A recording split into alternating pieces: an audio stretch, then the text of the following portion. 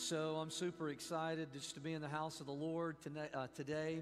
And we have been planning and anticipating this missions summit, this impact summit for a long time.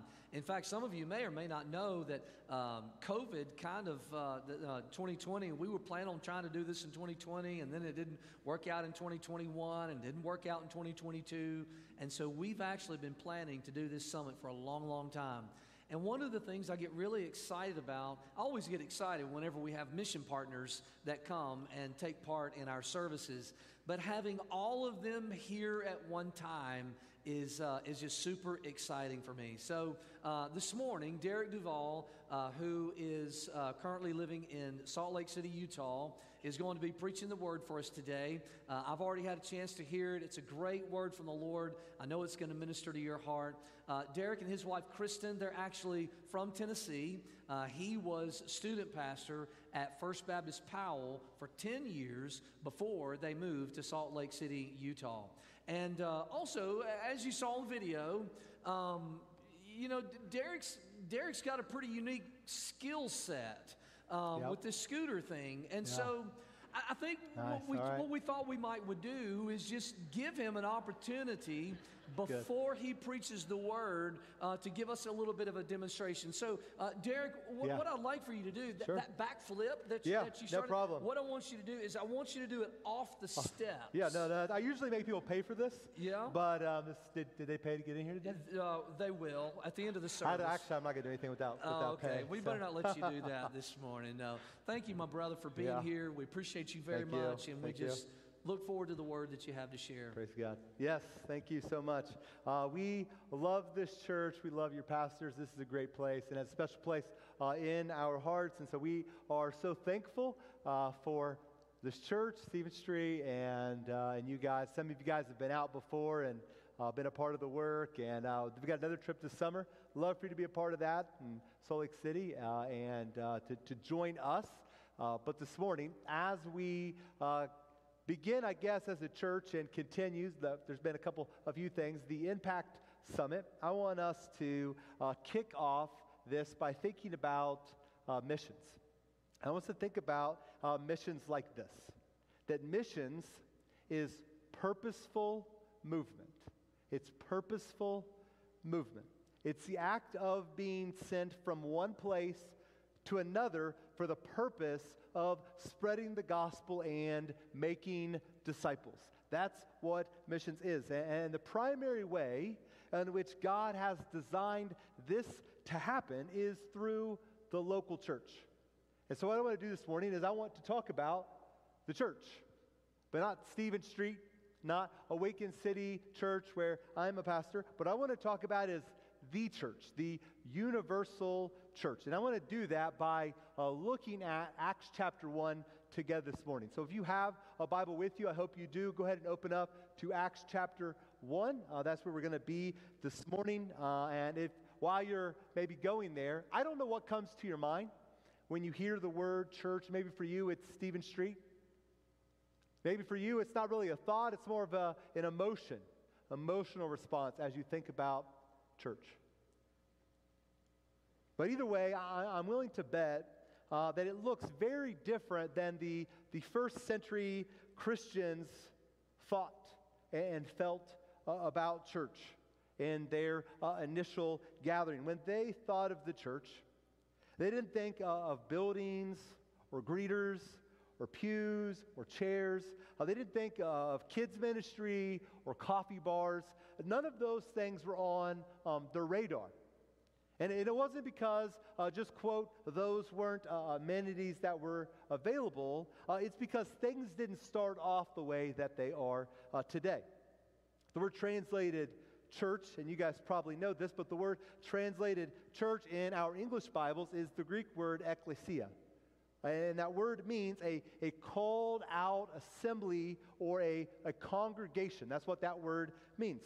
And so every time you see that word church in your Bible, it's that Greek word ekklesia. And I want us to think of it as this gathering of people all centered around one belief, all centered around one mission, and this movement of people all motivated by one central belief that Jesus rose from the dead and that he took on our sins, and all those who trust in him can have eternal life. That's the movement, that's the desire, that's the central message of the church as they gathered. As they thought of gathering, they didn't think, let's all get together, but we're a movement of people all going to share this good news with those around us. But over time, it went from this, unfortunately, this movement of people around a central belief to this gathering of people around a central location. And the church, the ecclesia, had become a place that you go to receive religious services and benefits, and it ceased to be it hadn't ceased to be, it had begun to be, in some places, a movement of people on a mission. And actually, the emphasis on a meeting location was a throwback to the Old Testament and this idea of a temple. And so because originally there was a temple, as you know, and that's where God dwelt, and that's where the people of God gathered. But Jesus brought on a new era. God no longer dwells in a temple, but he now dwells in his people, and we're going to see that in just a second as we jump into Acts today. And then we're going to see the significance that the Holy Spirit now dwells in us and not in a location. And so if you know much about church history, then you know that the church had a really dark period in which to be the leader of the church was also to be the leader politically as well. In order to keep that power, then, they abused the Bible to make this gathering, this movement, dependent upon them. And the church began to become a place and not a movement. And part of that change was then aided in one way or another by the terminology that was used to describe the ecclesia. That couldn't have been ecclesia, this gathering of people could not have been more clear. Then we began to use a German word in around 300 AD, and that German word we'll put up on the screens is Kirche. Doesn't sound like church, but kind of looks like Kirch, right? And where we get the word church. And so this German word means a gathering place for religious purposes. And so the ecclesia was this movement of people around a central belief, and it had turned into this gathering of people around a central location. It was no longer about a movement of God's people, but a gathering of them. And then something incredible happened. In the 16th century, God began to raise up this generation of reformers. And one of them was a man by the name of William Tyndale. And he had some really crazy ideas and beliefs, like the church was supposed to be a movement of people and not just a location where they met. And he believed that if the people were going to be the movement that Jesus spoke of, then they needed to be able to read Jesus' words and have the Bible in their own language. And you see, part of the way in which the leaders at that time were keeping a hold of the power was they kept the people dependent upon them to tell them what the Bible said, because they couldn't read it in their own language. And so Tyndale believed that everyone should have God's word in their language so that they could read and understand it. So it ended up costing him his life for believing this. But it wasn't before he died. He had the Bible translated into English. He took the Greek and the Hebrew. He translated it into English. And while he was on trial for doing this, he said to the religious leaders of the day, "If God spares my life ere many years, I will cause a boy that driveth the plow to know more of the Scriptures than thou dost," which you can imagine went over really well, right? And so Tyndale translated the Bible into English, and every time we see that word ecclesia, he translated into congregation instead of church. He would use the word congregation so that it was clear it wasn't a building. The church is not a building. It's not a group of buildings with this religious structure, but that Jesus intended to establish this movement of people. And that's what Jesus wanted to launch, a congregation of called out ones. In the book of Matthew, Matthew records this interaction that he had with the other disciples. Jesus is speaking to them, and he asks them in Matthew chapter 16, verse 13. Jesus says, "Who do you say that the Son of Man is?" And they said, "Some say John the Baptist, others say Elijah, others Jeremiah or one of the prophets." And he said to them, "But who do you say that I am?" In verse 16, Peter replied, "You are the Christ, the Son of the living God." And Jesus answered him, "Blessed are you, Simon Bar-Jonah, for flesh and blood has not revealed this to you, but my Father who is in heaven. And I tell you, you are Peter, and on this rock, on this statement you've just made, I will build my church." There's that word ecclesia again.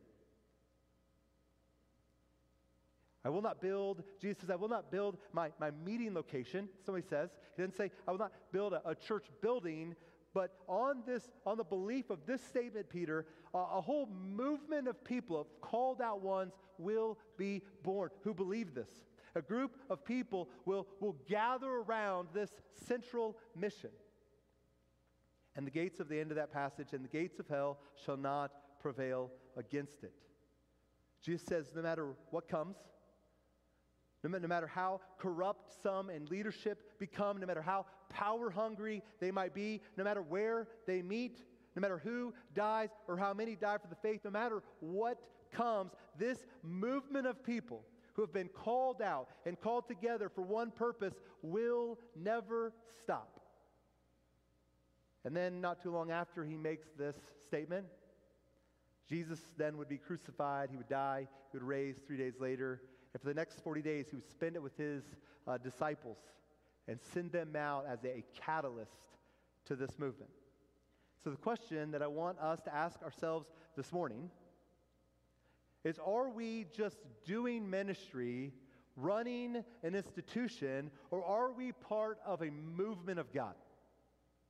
Are we a part of a movement of God? For you, is this church just a place that you attend, a place where you receive religious services in which are provided for you, or is it a movement that you're personally a part of? That's the question that we need to seriously consider this morning. And so with that very long introduction, let's then jump into our text this morning, and we'll see where all of this started. Acts chapter 1, we'll begin in verse 4.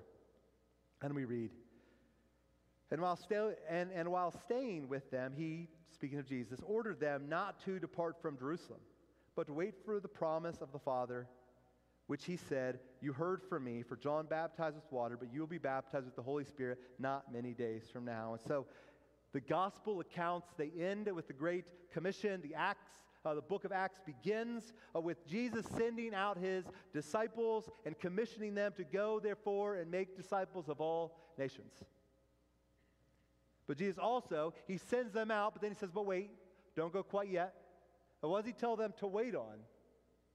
He tells them to wait on the Holy Spirit to come, right? To show up. And so the disciples are waiting for this promise of the Holy Spirit to be fulfilled. Then verse 6, so when they had come together, they said to him, "Lord, will you at this time," when the Holy Spirit comes, "will you at this time restore the kingdom of Israel?"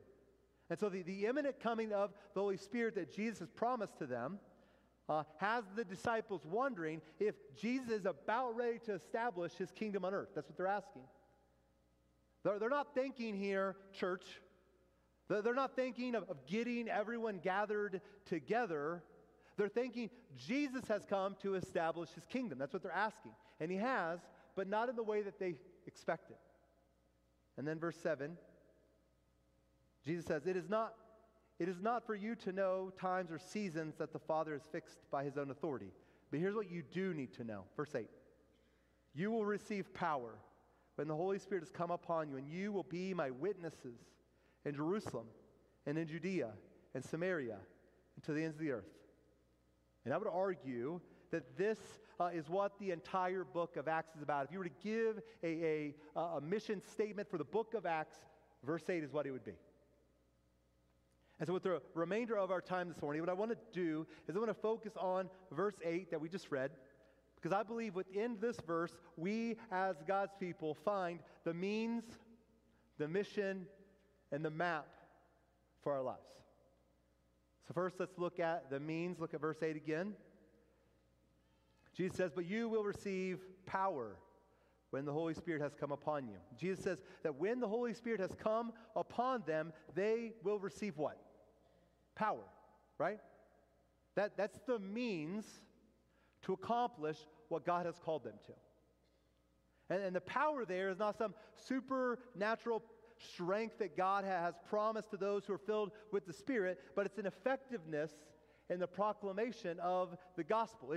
It's a boldness that empowers them to live as witnesses, as His witnesses to those around them.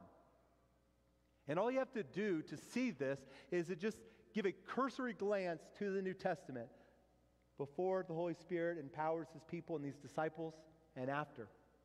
And as you know, the night before Jesus is crucified, Peter denies knowing Jesus out of fear 3 times. He denies knowing Jesus, then Jesus dies, He's crucified, He raises 3 days later. The disciples don't know yet that He's risen from the dead, and we find them hiding in an upper room for fear of what might happen to them. We read in John chapter 20, verse 19, and on the evening of that day, the first day of the week, the doors being locked where the disciples were for fear of the Jews, and Jesus came and stood among them and said to them, peace be with you. And then, just a few verses down, we read in verse 26, 8 days later, His disciples were inside again. They're still hiding. And Thomas was with them. Although the doors were locked, Jesus came and stood among them and said, peace be with you. And so Jesus has appeared to them. He's shown Himself risen from the dead. Probably the disciples are still trying to wrap their minds around everything that's going on here, but they're still hiding out of fear. So then what changes? What changes? They've seen the risen Christ, but something changes. And what changes is the Holy Spirit comes and they receive power. And He gives them boldness to proclaim the truth even at the risk of their lives. So this same Peter, who had just 50 days earlier, when we look at Pentecost, who had just 50 days earlier denied knowing Jesus, is now standing in front of a large crowd who is hostile, and he, with boldness and power, is proclaiming the gospel message and calling them to repentance. And we see that 3,000 people came to trust in Christ that day. What changed? The coming of the Holy Spirit that would empower them as witnesses and to give them power to their message. That's what changed. Paul says something similar to this in Romans chapter 1, verse 16. He says, for I am not ashamed of the gospel, for it is the power of God for salvation to everyone who believes, to the Jew first and also to the Greek. Let's keep going. Let's look at verse 8 again in Acts chapter 1. But you will receive power when the Holy Spirit has come upon you, and you will be my witnesses. That's the mission. The mission is that you and I are called to be a witness, that you and I are called to go and to tell. That's the mission. We're to tell of what we've seen, of what we've heard, what we've experienced. And a key element of being a witness is you have to actually talk. If you're going to be a witness, you have to actually talk. You have to share. You have to use your words. And that was and is God's only plan for accomplishing His plan, was that we use our words, that we share the hope that we found in Christ. That they went out, and that we would go out in His power as witnesses, proclaiming the gospel, the good news that Jesus brought. In fact, in my studying of this text, I had this pointed out to me. Anytime you see someone being filled with the Spirit in the book of Acts, or you see someone being filled with the Spirit in Luke, the Gospel of Luke, every time you see that, it's followed by them then proclaiming the Word of God to others. When their hearts are filled with the Spirit of God, it then overflows out of their lips. When their hearts are filled with the Spirit of God, then they can't help, but it comes out of their lips. A couple examples. In Luke chapter 1, verse 15, it says, John the Baptist was filled with the Spirit. And after he's filled with the Spirit, we read that he proclaims the coming of the Lord. In Luke chapter 1, verse 41, we're told that Elizabeth was filled with the Spirit, and she proclaims the blessing over Mary.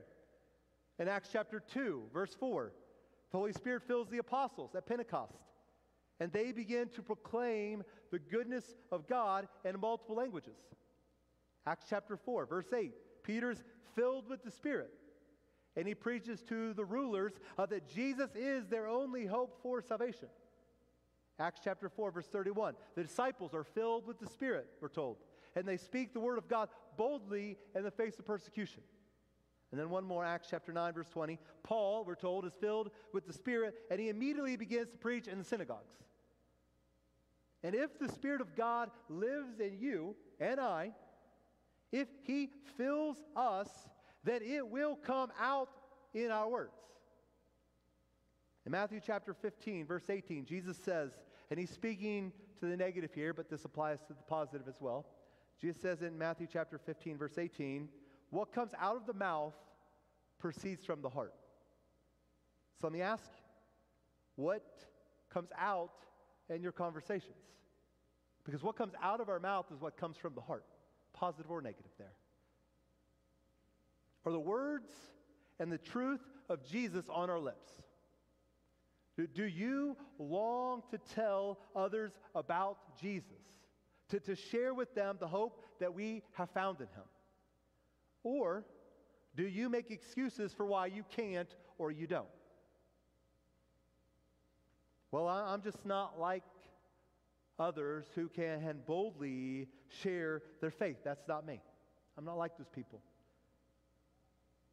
If you are his disciple, you have the same spirit that Peter had. If you are his disciple, you have the same spirit that Paul had, that William Tyndale had, that all of God's people have. We all have the same spirit that then gives us that boldness, right?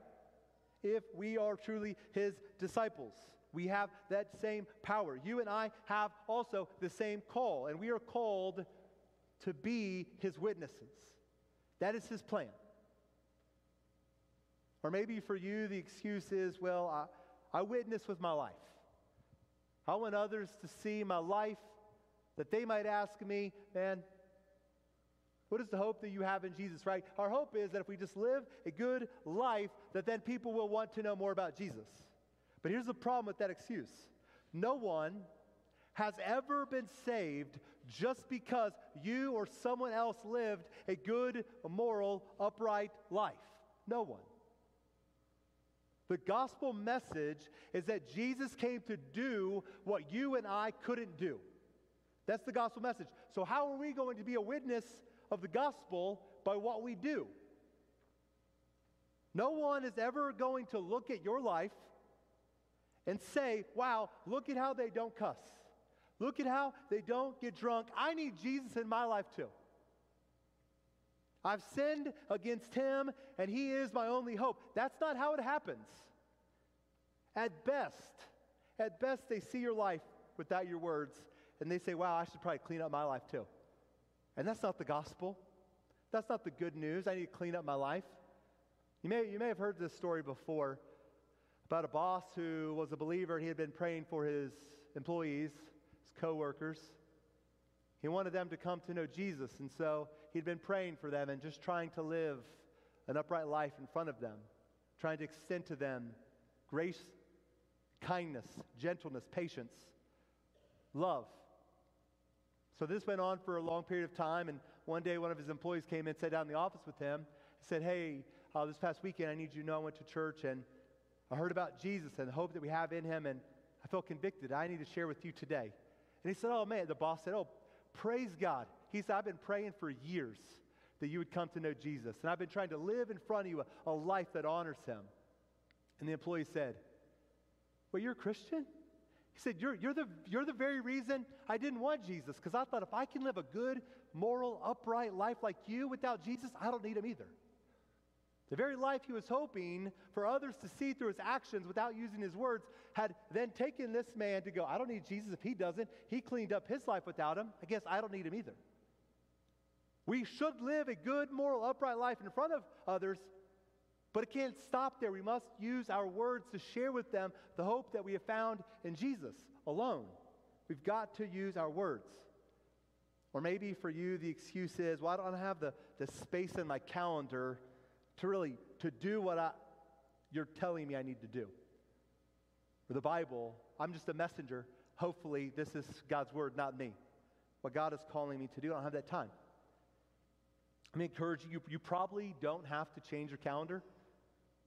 Maybe you've thought, well, if I'm honest, I've got one kid, and I got a bunch of kids, and they're all different sports, and I'm literally like a taxi driver. I just drop one kid off, go to the next kid, next kid, next kid. I don't have time to really make disciples. My kid's sports schedule keeps me busy. We got games 6 out of 7 days a week. Maybe that's the problem.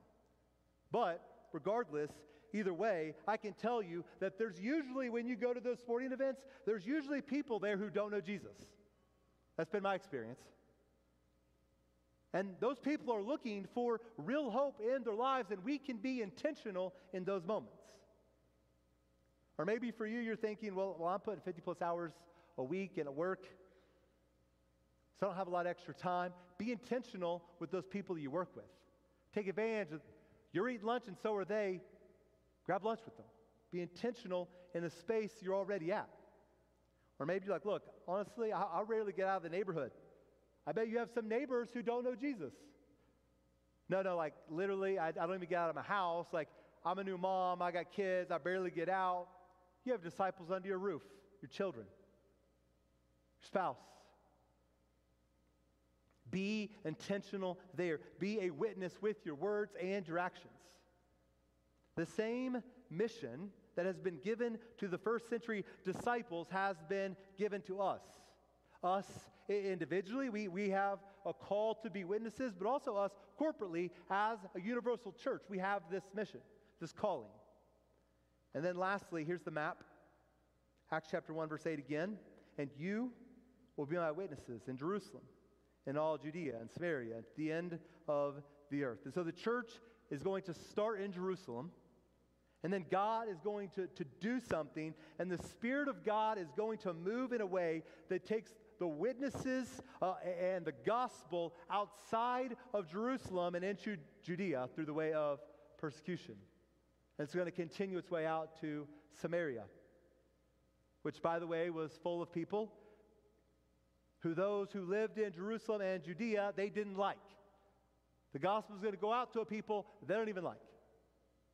And in their opinion, they didn't have the right, maybe you could say, genetic makeup. In their opinion, they didn't have the right religious views or political opinions, and so they didn't want to go out and share with others. Thankfully, we don't have those problems today, right? And then the message then goes to the ends of the earth, and that's us. We are the ends of the earth. When Jesus said it will go to the ends of the earth, that's us today. And the gospel gets to Cookeville, Tennessee, because the gospel went out and it spread and it spread and it spread till it came to America. And then to Cookeville, Tennessee, on the backs of disciples who discipled others, who made disciples, who made disciples, who made disciples. And we're here today because of that. Because people took the word of God, they were serious about it, they realized they're a movement of people, and they shared this good news with others, and they made disciples who made disciples, and we're here today. And so let me end like this. In the 63,000 miles that the gospel has traveled from Jerusalem to Cookeville, in the 2,000 years since these words were first uttered, nothing has changed. Nothing has changed. We still have the same means, we still have the same mission, and we still have the same map. And the power that was given to the original disciples is the same power and means by which God works through us, the Holy Spirit. And the same command that he gave to his witnesses is the same mission that's given to us today. We have the same mission.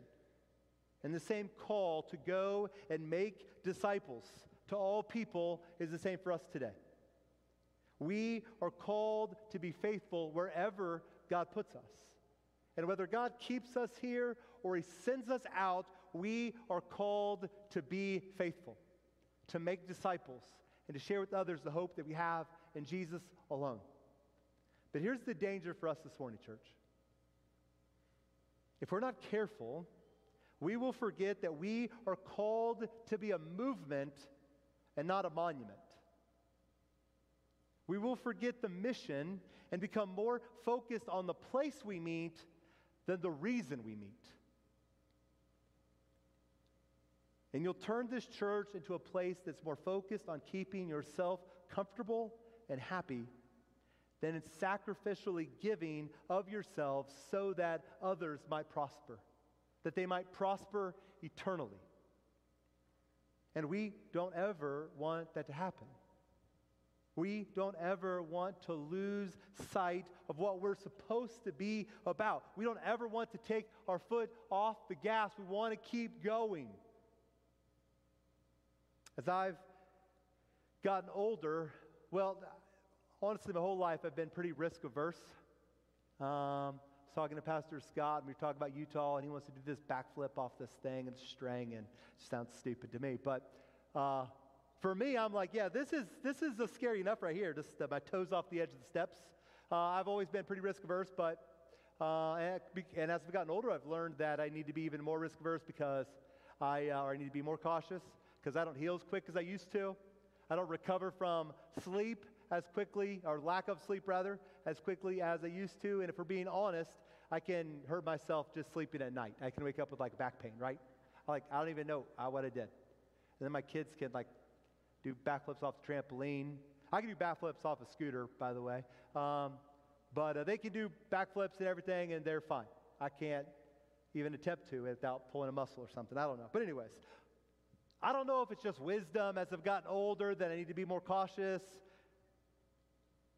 But in one area of my life, and I told my church this recently, one area of my life that I am sick and tired of not taking risks, and that is in putting myself out in front of others to share the gospel, to share the good news. I'm sick and tired of caring what other people think or might think about me, so I keep my mouth closed. I want to take risks because it's worth the risk.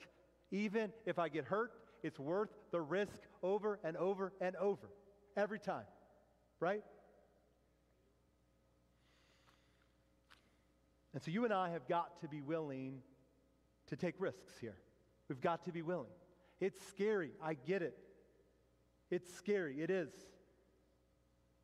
But we've got to be willing to take risks. And if not, what will happen is we will end up becoming a group of people who are more concerned about meeting together, focused on just gaining knowledge, on protecting our holy little huddle, staying away from the big bad people out there, and holding on to our wallets and our comforts as the world collapses.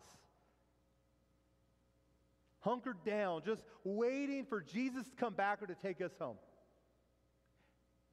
And we'll do that at the cost of making it all about our home and our comfort in this church location. And this cannot happen. This cannot happen, or you will fall into being more concerned about a central location than a central message. And you will cease to be a movement of God's people and instead become a monument in which to gather them around. And I don't want that. I don't want that for you. I don't want that for the church that I pastor. I don't want that. And Jesus doesn't want it either. And so where are you at this morning? Where are you at this morning? Is this church just a place that you attend? Or a movement of God that you're a part of? Going in this power of His Spirit as witnesses to the gospel news to those who are near and far from us and those who are near and far from God. And maybe you're in here this morning and you need to repent. You've lost track of the reason you exist.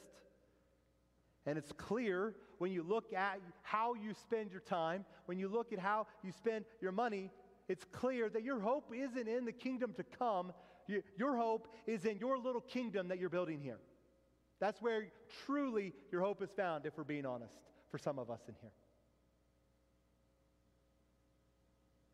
And you're quickly learning that when you place your hope in the things of this world, it never satisfies. Your kingdom is never big enough. You always want more and more and more. And so maybe you're here this morning and you've lost track of the purpose of your life, the reason you exist, and you just need to repent before God today. Maybe you're in here today and you've lost focus of the mission.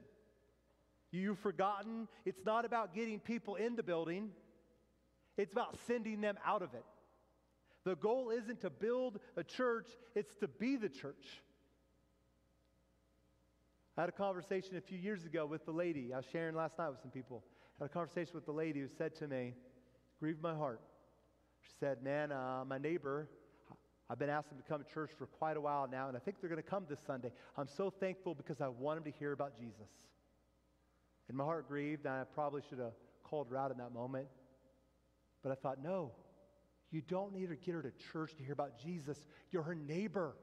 You tell her about Jesus. Bring her to church, that's great. But you tell her about Jesus.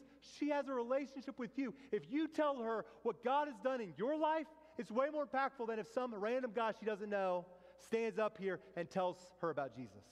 That's your calling, to tell others about Jesus. And we come together as a church, we celebrate what God has done, and this is a place for all people. But we have the opportunity and responsibility to first share with those that we love and we care about this good news. And so where are you at this morning? Maybe you walked in here today, and this is the first time you've stepped foot in a church in a long time. Maybe you got invited by someone and you said, fine, I'll go. And you're in here this morning, and you're like, listen, I came just because someone invited me, but message was nice and all, but I'm really not sure what that has to do with my life. If anything, I came here looking for hope this morning. My marriage is falling apart. I'm knee-deep in debt. I'm fighting addiction. And I was hoping that if I came here today, I could get help. I was hoping for hope. And it seems that you're more concerned, or at least the guy up front is more concerned about just getting together to spread this message than he is sharing this hope that I was looking for. And let me tell you why we as a church, corporately, universally, are so convinced that we must take Acts 1:8 serious. So if you came in here today and you don't know Jesus, the reason we rally around and we're reminded is because we recognize we have a gospel message. We have good news. That we're not better, we're not smarter, but we have seen the hope that is found in Christ alone, and we believe that that separation that we all feel in our hearts, that we try to find all these things to fill us up, to make us close to God, we have found that Jesus said, it's not about what you do, it's about what I've already done and trusting in that. That somehow what Jesus did on the cross and taking my sin and then raising 3 days later, that somehow that counted for me. That somehow my sins were forgiven. And I've been not only forgiven, but I then have been given his righteousness that I can stand before holy God. That's the good news. We rally together to be reminded we have a gospel message. We have good news. And so we don't go out because we just want to gather more people in here. We go out and we share because we have hopeful news that we want others to know as well. And so I'm going to ask Pastor Scott to come back up here, Pastor Andy, as we close out. But I want to give us a chance to respond. And maybe for you this morning, God's calling you to repent. Maybe he's calling you to a time of confession because you recognize your life has gotten off track. You know internally, intellectually what the truth is, but the way you've been living, your life proclaims that your hope isn't in Jesus. It's in a higher paying job. It's in a greater title. It's in a nicer home and better cars. So the world looks around and says, those are the people who go Stephen Street. I know where their hope is. It's in their kids' sports. Where you have an opportunity to live for him and go, look, I know where their hope is. It's in Jesus. And no matter what happens, good or bad, they point to him because that's truly where their hope and joy is found. Or maybe in here this morning, you don't know him. You came in here looking for hope, and I'm telling you, there is hope. And there are pastors, there are people here who would love to talk with you. I'd love to talk with you. Who can share with you that hope that's found in Christ alone. That it's not about you earning your way to God. It's about a God who came to rescue his people from sin and damnation, that we might be forgiven, that we might receive his righteousness, his perfection. That's offered to every person in this room this morning. But we all need to respond all in different ways. My prayer is that the Spirit would just lead us in how he wants us to respond this morning.